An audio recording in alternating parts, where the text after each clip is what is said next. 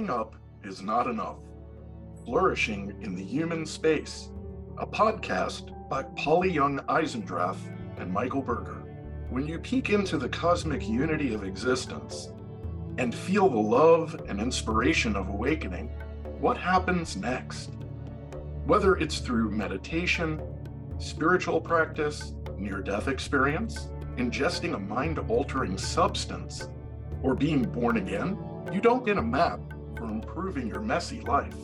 In this podcast, Polly Young Eisendrath and Michael Berger draw on expertise in science, psychology, adult development, psychedelics, NDEs, dreams, and Buddhist practice in conversations about compassion, resilience, responsibility, kindness, and development after awakening. You will learn how to chart a new path for flourishing in the human space, in which waking up is important, but not enough, and growing up is never finished. Co-hosts Polly Young Eisendrath and Michael Berger bring different kinds of expertise. Polly is an author, psychologist, Jungian analyst, longtime Zen practitioner, couple therapist, and founder of Dialogue Therapy and Real Dialogue. Michael Berger is an entrepreneur, an expert in psychedelics, a spiritual practitioner of Jewishness, a skeptic, a Real Dialogue specialist, and a filmmaker who is known for his documentary, Improbable Collapse, The Demolition of Our Republic. Polly and Mike will engage with each other and invite a wide array of guests who are accomplished scientists and seekers whose work lies beyond the hegemony of materialism. What is the limit on what we can learn from waking up? What do we bring back from each experience, and why is it different? In this episode, Mike and Polly will return to talking about their own waking up and what the limits or constraints are in repetitive encounters. How much control do we have on waking up? If we initiate it through psychedelics or intense meditation, how much grasp is possible to sustain on the takeaway? Why are there so many differences in different settings and experiences? What makes the difference? Hi, Polly. Hi, Mike. I think this is probably one of the most challenging aspects of awakening. What are some of the constraints or limits that you've experienced in your awakenings and in your meditative practice? Well, it's a kind of a timely question for me because I just got out of 5 days of retreat, and it was a Buddhist retreat that focused on something called self-power and other power. And in Buddhism, self-power has to do with your own effort, your ability to work with your own mind, and other power has several different meanings. On one hand, it's the power of the group that you're working with. When they're working together as a group and everybody's focusing in the same way, there's a kind of power in concentration and in realization or awakening. And then the other sense of other would be unseen others, deities, divinities, Buddhas, bodhisattvas that are in the network of consciousness, but are not part of the material world. So in Buddhist practice, we call on self-power, which is our own ability to concentrate and to be relaxed while we're concentrating, and other power, which may be the coming through the humans that we're with, but also through the interactive field of consciousness, other beings. And in this particular retreat, we were focused on a Buddha who is not an incarnate Buddha and will not be incarnated. And it's the Buddha of pure light. So that is Amitabha Buddha. And Amitabha Buddha is connected with a place called the Pure Land. And the Pure Land is a place where all beings are awake. So I'm simply mentioning this as a background because the larger retreat, I did 2 retreats, but the larger retreat, there are about 25 of us, included a lot of psychotherapists, a lot of people that had experimented with psychedelics, and people who were Buddhist meditators. I would say the minority really was Buddhist meditators. Buddhist meditation takes a lot of dedication and seriousness and discipline. And a lot of people really don't feel that they're suited to it after they've tried it a couple of times. Part of what we talked about is how can you transform, or let's say bring into being, an enlarged sense of compassion, kindness, or love from a shock, whether it's the kind of ontological shock of waking up experiences or the shock of a crisis in your life. Because, people at the retreat, some of them had recent losses. Someone actually had to leave the retreat for a funeral of his bandmate. Some people had serious illness, treatment for cancer, and many people that were there articulated that they had trauma. They had had trauma in recent past or sometimes distant past. So, waking up can occur through trauma, suffering, crisis, accidents, and we've talked about that. Near-death experience, illness, because these are ontological shocks and they can shock you into a different state of mind than your ordinary state of mind.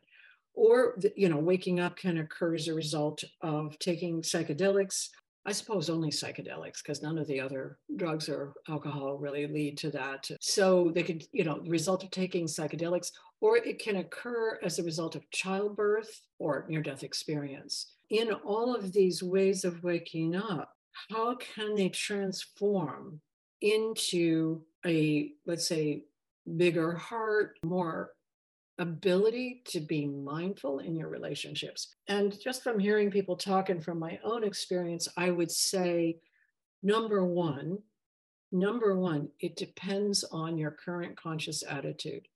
It depends on your capacity, my capacity or your capacity to make sense of experience, whether it's the experience of waking up or the experience of struggling to complete a task, or the experience of having conflict with somebody. Any of the experiences that a human being engages in are mediated by their own level of consciousness, especially experiences that are sudden and overwhelming. You won't be able to bring them into your life without digesting them, integrating them, making sense of them.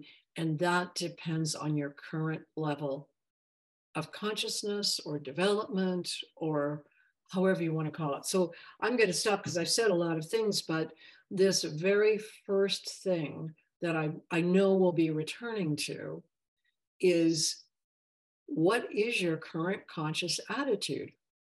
How do you process any experience? Because that will be, I don't know if you want to call it your software or your lens or your screen or whatever, through which you will process an awakening. And I'll just add the second point. It will take time. It will take what we call time to make any use of it, even if it's a near-death experience, even if it is so profound that you believe it's changed the fabric of your being. Still, the way you process it will depend on your current conscious attitude and time.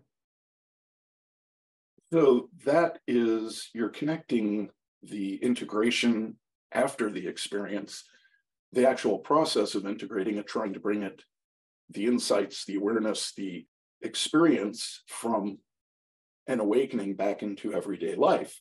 So there's a paradoxical nature to this. For one, when I hear you speaking about that it will take time, there's a bit of a paradox there, because in the awakened state, there's a sense of timelessness.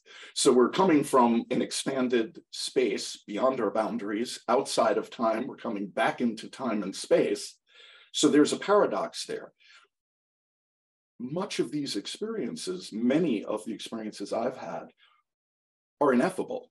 They're beyond language. So another one of the limits or constraints on these experiences is, in some cases, they're non-conceptual or even pre-verbal.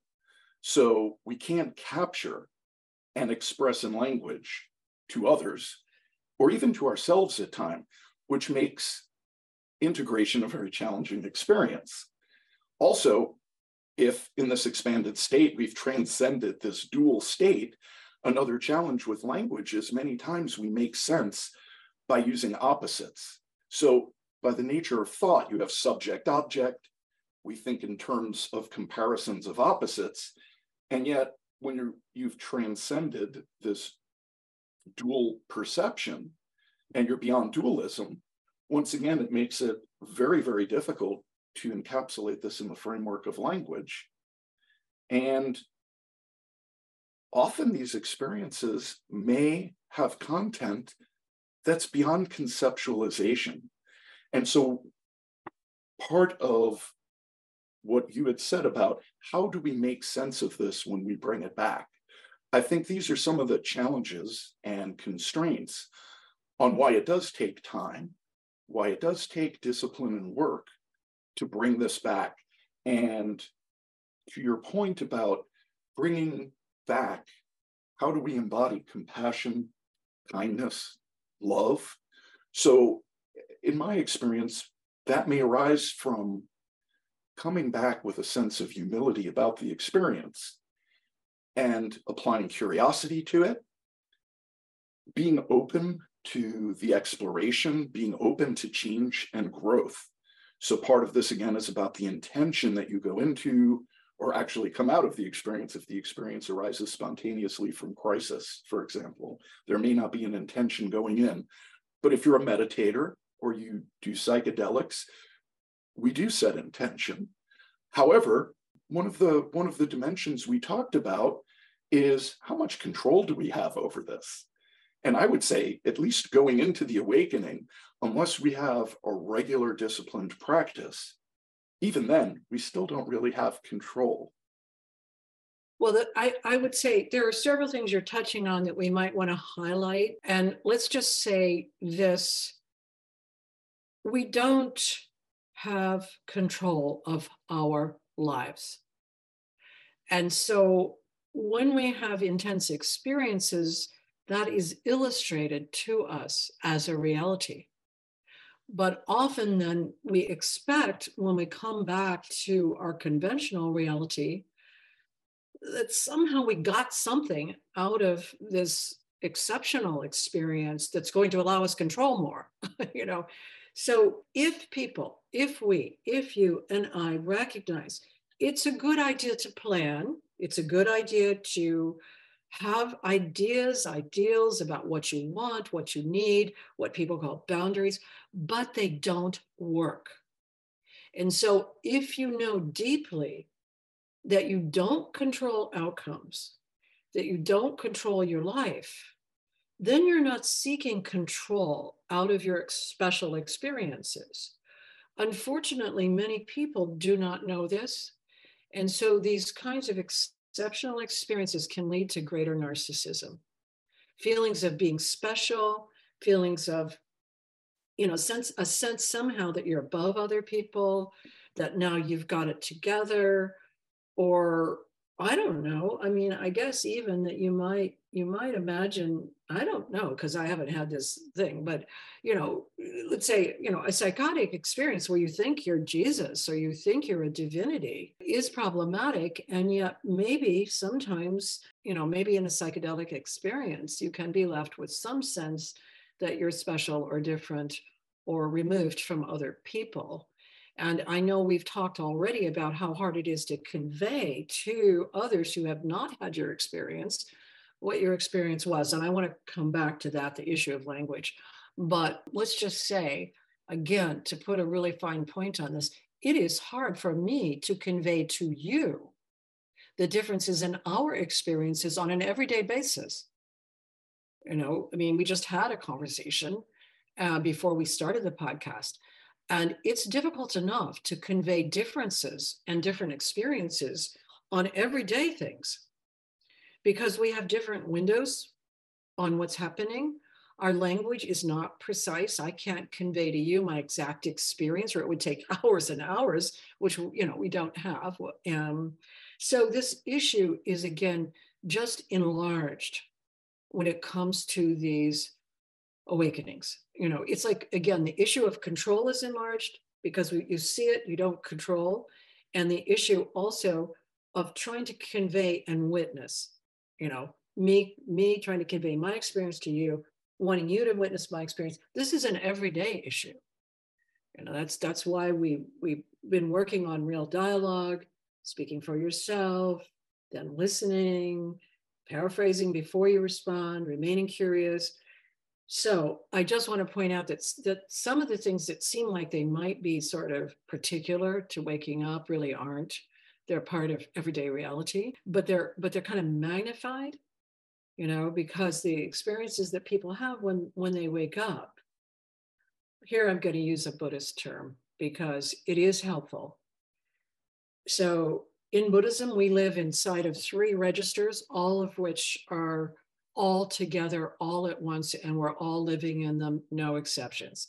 One register is called Dharmakaya, or formlessness. Like there is no form. There's not only are there there's no language, there are no symbols. There is nothing that can be called anything, or that can be even seen or identified as anything in this formless realm. It's what's generating all of the forms.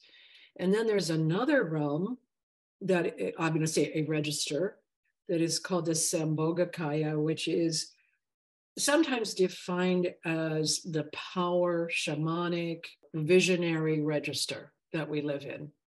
And in that register, we dream, we have visions. Dream, I mean dream, rapid eye movement, sleep, where we have visions in our sleep.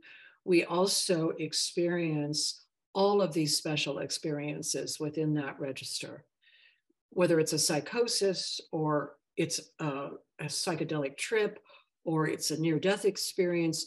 When there are these images and these experiences that we're having of entities, our own embodiment or whatever, that are not conventional, that is in that register. And that, I'm just going to say, it's the register of form and power. There are forms in there, and there are powers and energies that are idiosyncratic. They're very individualistic. In other words, Mike and I, taking the same psychedelic, will not have the same experiences because we will have our own individual, and some of those might be inexpressible because no language that we have available suits them. It's very difficult to convey things that are happening in this Sambhogakaya. Then we have the other register, which in, again, Buddhism, the name is the Nirmanakaya, and that is a conventional world. And in the conventional world, we have agreed upon shared language, shared symbol systems, we have shared science, we have shared inquiry, history, philosophy, all of that, everything that has been in the human record over time is in that conventional world. So those 3 registers we're always in. And when we have these awakening experiences where there's experience, it's going to be in this idiosyncratic or this individualistic experience, really hard to convey. It's hard enough in the conventional world to convey what your experience is. And then you get into this other thing, very hard. So, final statement about that. There isn't any way to convey it other than through the expressions in the conventional world, whether we express in music, in art, imagery, words, gestures. I don't know what else there is. We jump off the side of a mountain to try to give somebody else the sense of what the experience was. We're always conveying it in the conventional world. So that's a limitation. There isn't any other way to convey to convey non-conceptuality except in the conventional world. So that makes a problem. But it is a problem that we're facing all the time. It's hard to convey our experience, even conventional experience. If I tried to tell you what happened to me this morning, it would take a long time, and it was an ordinary morning. So does that make sense to you? Yeah, it makes perfect sense. I would just one other thought popped into my mind about one other way possibly to convey it is how you embody it in your daily life.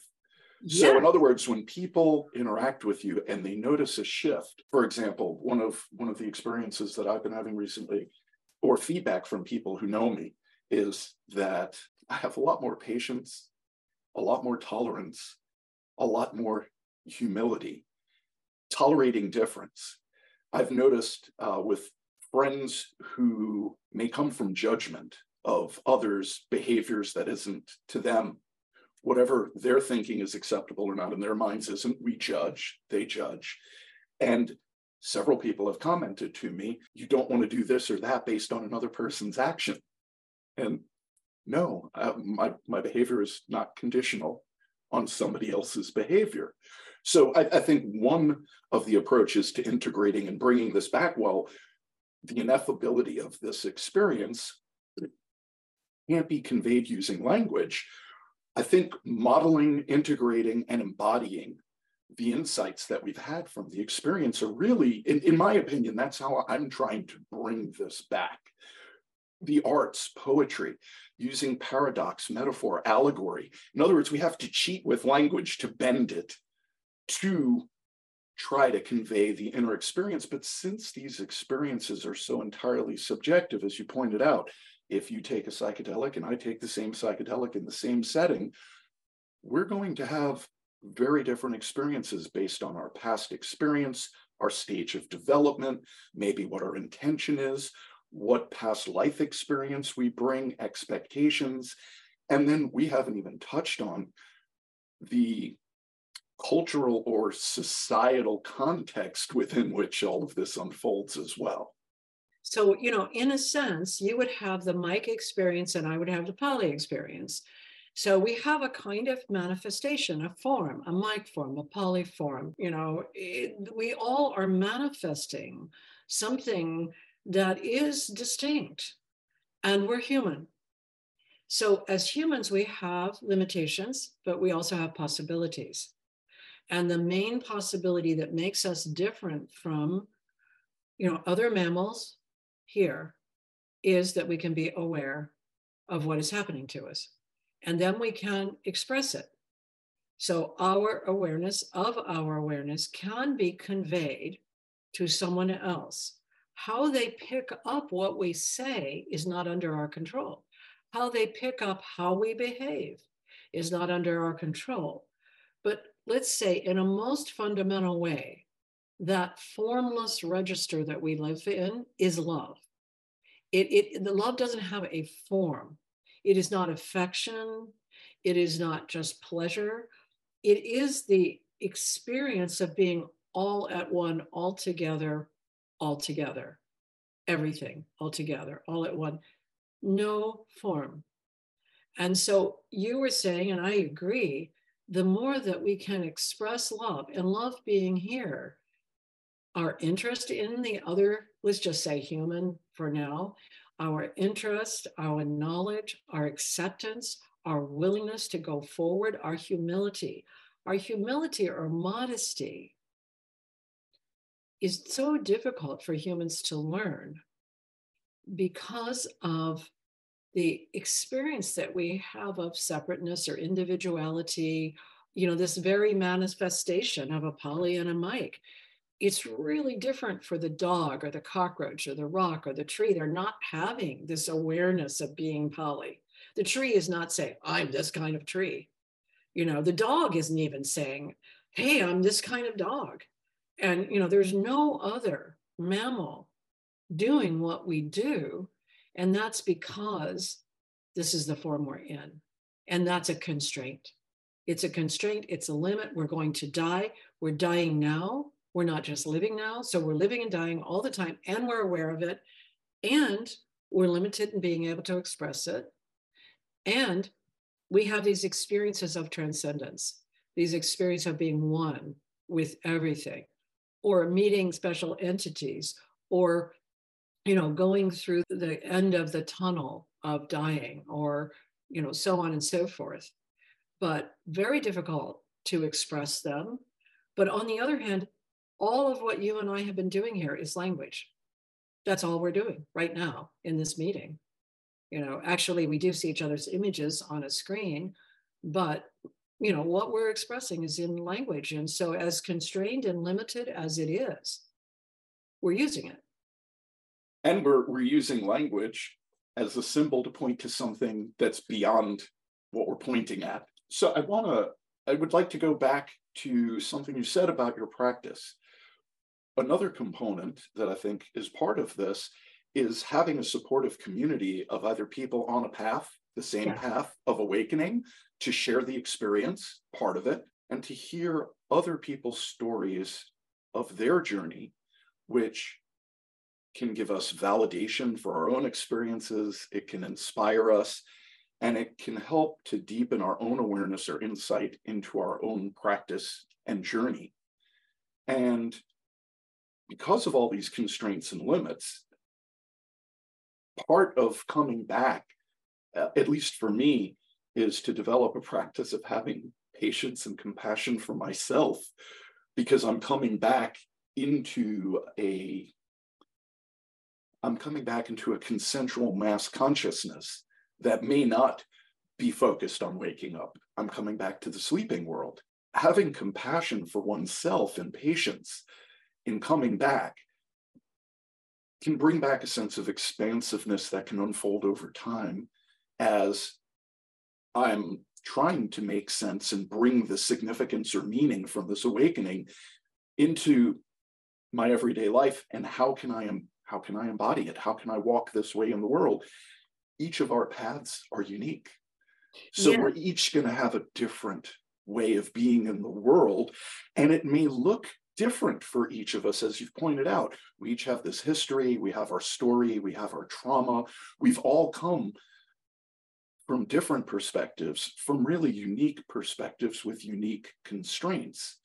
So part of having that community, I think, gives us a safe space, although I don't particularly like that term, but gives us a space where I can be myself and express myself without fear of judgment, without falling into some of perhaps the traps that we get caught up in everyday life. Everything you're saying is very accurate and said very precisely. But I would add one thing that I just want to really be precise about. So this idea of other power that you're referring to as community, it does include more than, being able to share your story, being able to express it, and so on. Because again, in a Zen or in general Buddhist setting, it means you're in the room together. So you're creating a field of consciousness together that is not expressible. So you don't talk about it. You don't really refer to it, but you use it because there's a power. So, perhaps easier to see in a ceremony that's something like a sweat lodge, because for some reason people are familiar with sweat lodges, but not Zen retreats. In the sweat lodge, you're going in, you're creating an environment, and you're there together. This is not my spiritual discipline, so I'm saying this by other people's report. You are meant to share what happens to you because you're getting the effects from the group. So you have to give them back to the group. You're not keeping things personally. And I think, again, some of the mistakes that people make in being able to bring back what they've experienced is that they've taken it personally. Because it's unique, because it's different from others, they assume that it's personal, and perhaps then feel as though either they can't tell other people, or something like, again, this specialness thing can come into it really quickly. You're having some sort of private experience that you shouldn't have to share with anybody because it's yours. And there is a level at which private mind is important. We do have a right to a private mind always. But on the other hand, if you're using something with other people, if you are in the room with them, you are using the other people because their consciousness is in the field with you.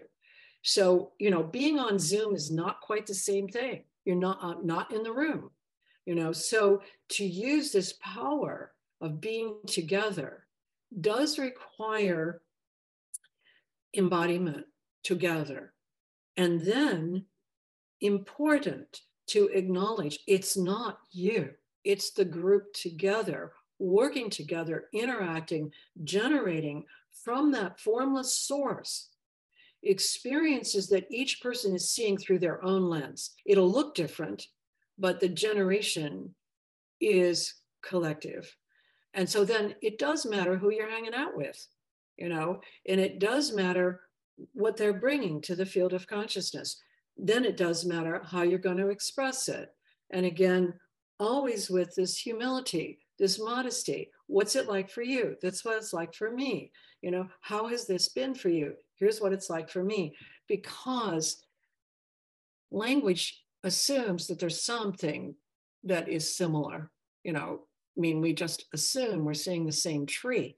But then when it comes to something like an awakening, we can't assume that because there isn't any same tree in that world. There is no same tree.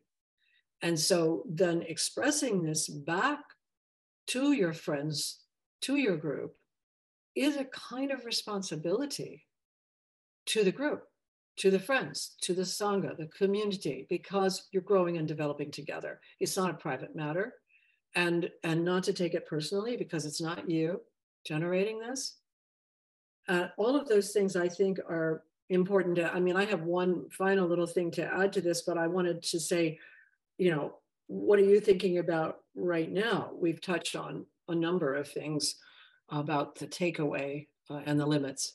Well, I'm thinking about the irony involved in one sense. I moved from this liminal space where I don't have boundaries, I'm outside of time, and I'm bringing it back into a community to share it in a field of consciousness with a group. So there's some irony here. And in many ways, it's like a dance, really. It's a dance of moving from this no form and trying to bring back what we find in this formless space into form, embody it, walk it in the world with all the constraints and limitations we've been discussing. So the power of having that community, the Sangha, of that unified field, I can see the power in this. And again, another one of these, the irony is I have this expanded experience, and now I think everybody should have it because of how I feel now, which goes to this, perhaps a feeling of superiority or a proselytizing. This is, I think, well known in psychedelic circles. You have this expanded experience, and now you believe if everybody had this experience, the world would be so much better. And what's the missing picture? Well, it depends on the person's state of consciousness, their stage they're at, their experience, and intention. Because I would like them to have that experience doesn't necessarily mean it's an experience they want to have, right? Or even that would be helpful to them. So I just want to say a couple of things that I would refine a little bit, that we're not outside of time and space because we're still embodied no matter what experience we're having. So we're still in time and space. We're still aging. We're still using the same equipment, the same poly equipment, the same mic equipment, whether I'm having a near-death experience or I'm doing childbirth or I'm doing psychedelics, I'm still using the poly equipment. I can't get out of that equipment until I die. Until this manifestation is over, that equipment is my equipment. And so, I don't want to confuse us, because if you have these waking up experiences, it doesn't mean that you're manifesting outside of time and space. It apparently is possible to manifest when we're inside of time and space without the limits of the material world, if you have attained a certain level of wisdom. In the Buddhist world, it's called bodhisattva. Then you can move through walls. You can move over vast, say, expanses of space. I do not have that experience. I have not had that experience. But from the experiences I've had, I completely believe it's possible to demanifest and remanifest some other place. I've just had enough experience to believe that that is possible, but I don't do that. And so I would, any experience I'm having it in time and space. I am essentially not a master of time and space myself. And I haven't met anyone who's had a psychedelic experience that I would say has mastered time and space, can demanifest and remanifest. In other words, there's a whole sort of configuration. Jesus did it. A lot of bodhisattvas do it, where you dematerialize and then you rematerialize. This is not the realm of psychedelics. Are you familiar with remote viewing? Remote viewing is a matter of consciousness. You're still viewing in the field. Yeah, yes, but you're basically transporting yourself through space to another location for your perception. I think you're doing it through seeing and hearing. Okay, interesting. I don't think it's that. So the story of Jesus, it's easy to tell. Jesus, disappeared. And then in a week later, he reappeared. And then his disciples had to feel his hands to make sure he was real, and so on and so forth. That particular issue of dematerializing and rematerializing is one that's pretty well known in the history of Tibetan Buddhism. And again, it's a kind of sidebar. So, I don't want to go into that conversation so much, but just to say that the experiences that you and I are talking about are people having experiences inside of time and space, even if they experience the formless or they experience the idiosyncratic power realm. They experience those things, but they're going to come back. Like, I'm going to come back as Polly and report them. I'm not coming back as Michael or, somebody else. I'm going to have my same flaws, my same difficulties, and so on. So I want to just sort of, in kind of ending this conversation, I want to point to one thing that I'm sure we're going to continue to talk about. It's very easy to say this thing, but it's a very hard thing to unpack. Non-conceptual experience, non-conceptuality, is very different from non-conceptual wisdom. So non-conceptual wisdom is non-duality, is the absolute understanding, integration, experience of continued non-duality. That is non-conceptual wisdom. And it is hard for humans to develop that. And isn't this part of the objective of the snow globe meditation, is to dissolve that sense of there's an in here and an out there? Yes, it is. It is. And so it's a step on the path of non-conceptual wisdom, and so is awakening.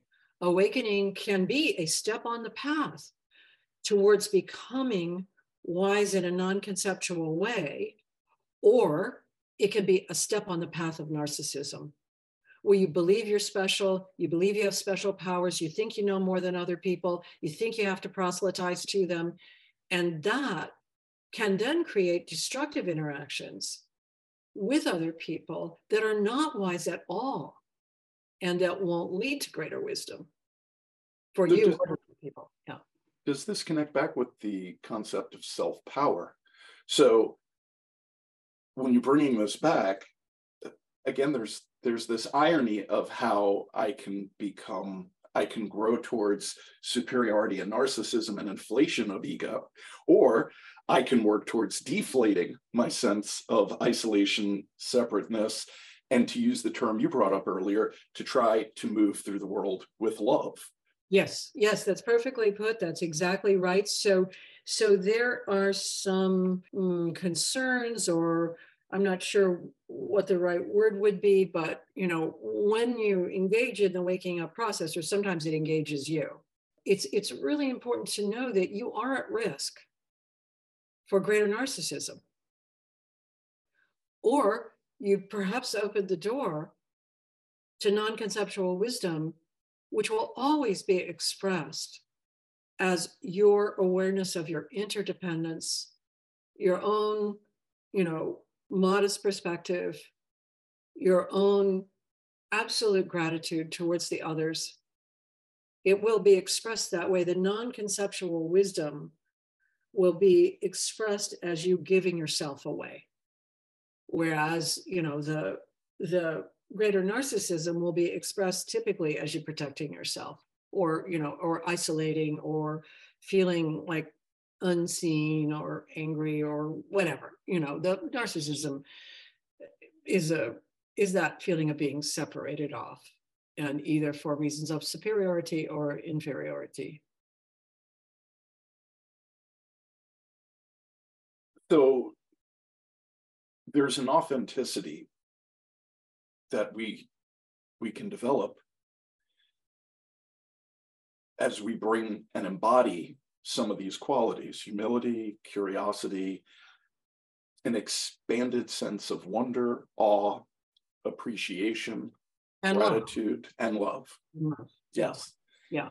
And that because this is a unique individual path, looking at some of the limits or constraints that we've discussed can help us. We can use those to deepen our experience, and almost as a guide or a motivator to try to understand, instead of seeing these as hard limits, we can choose to view them as an invitation for a deeper exploration and deeper growth.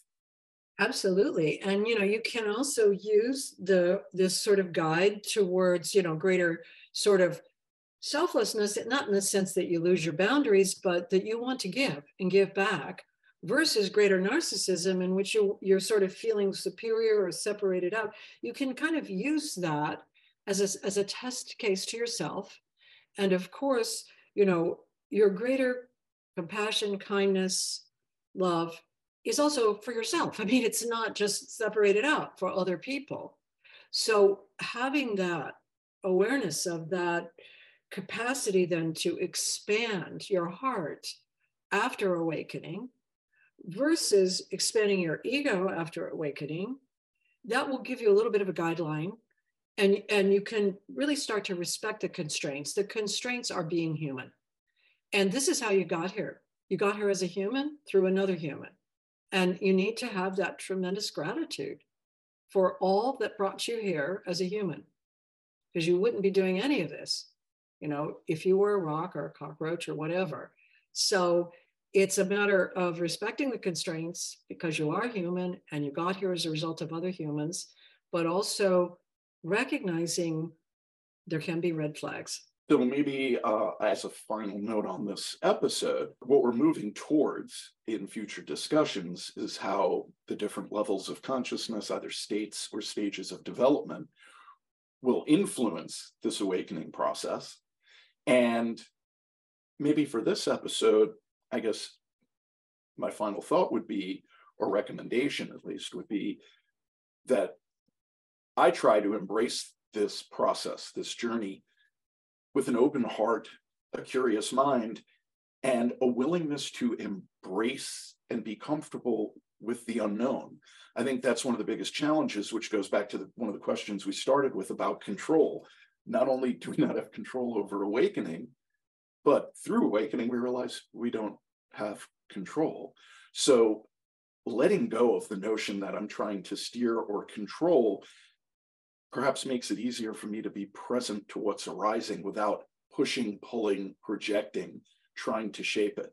So living in this openness to what arises is incredibly challenging when we come back to our old conditioned habits and emotional patterns. So, I would say yes to all of that. And I would add really deep gratitude for being human, because we come back, we're always there, really. All of this sort of openness and transcendence and so on is being experienced in the human form. And we've been helped by other humans from the day that we were given birth. It's been human, human, human. And so to be grateful that we're human, we're not gods. And we can dip into the God realm, but we come back to the human realm. And there are real advantages to being humans. And I think as we, on further podcasts, talk about what is the design of being human, that lays out some pretty big let's say, guidelines for moving through adult development to develop as adults. And some of that interacts with these ontological shocks of awakening or crises. But then also, there's certain developmental guidelines for bringing back the love, and the love has got to be some kind of love for humans. And self. Well, you're human. Well, I'm saying the love is not just an expression. It goes back to the self-compassion. Right. And learning how to love ourselves as we are imperfectly embodied, going through this human experience, yes, with all the travails and all the pain, and bringing this into the world with humility and embodying love is probably one of the greatest challenges. It's one of the greatest challenges of being human. And being human allowed you to be aware of your awareness. And to go through the process and the journey as an individual that we're each on. And we may or may not eventually touch on it, but in one sense, it's as if we've chosen this embodiment to learn these lessons. It's one possible way. We'll come back to that. We'll come back to that someday. This has been great. It's been great. Thank you. Thanks, Polly. Thank you for listening to Waking Up Is Not Enough. To explore further, go to www.realdialogue.com, where you can download our free app and become a part of our online community.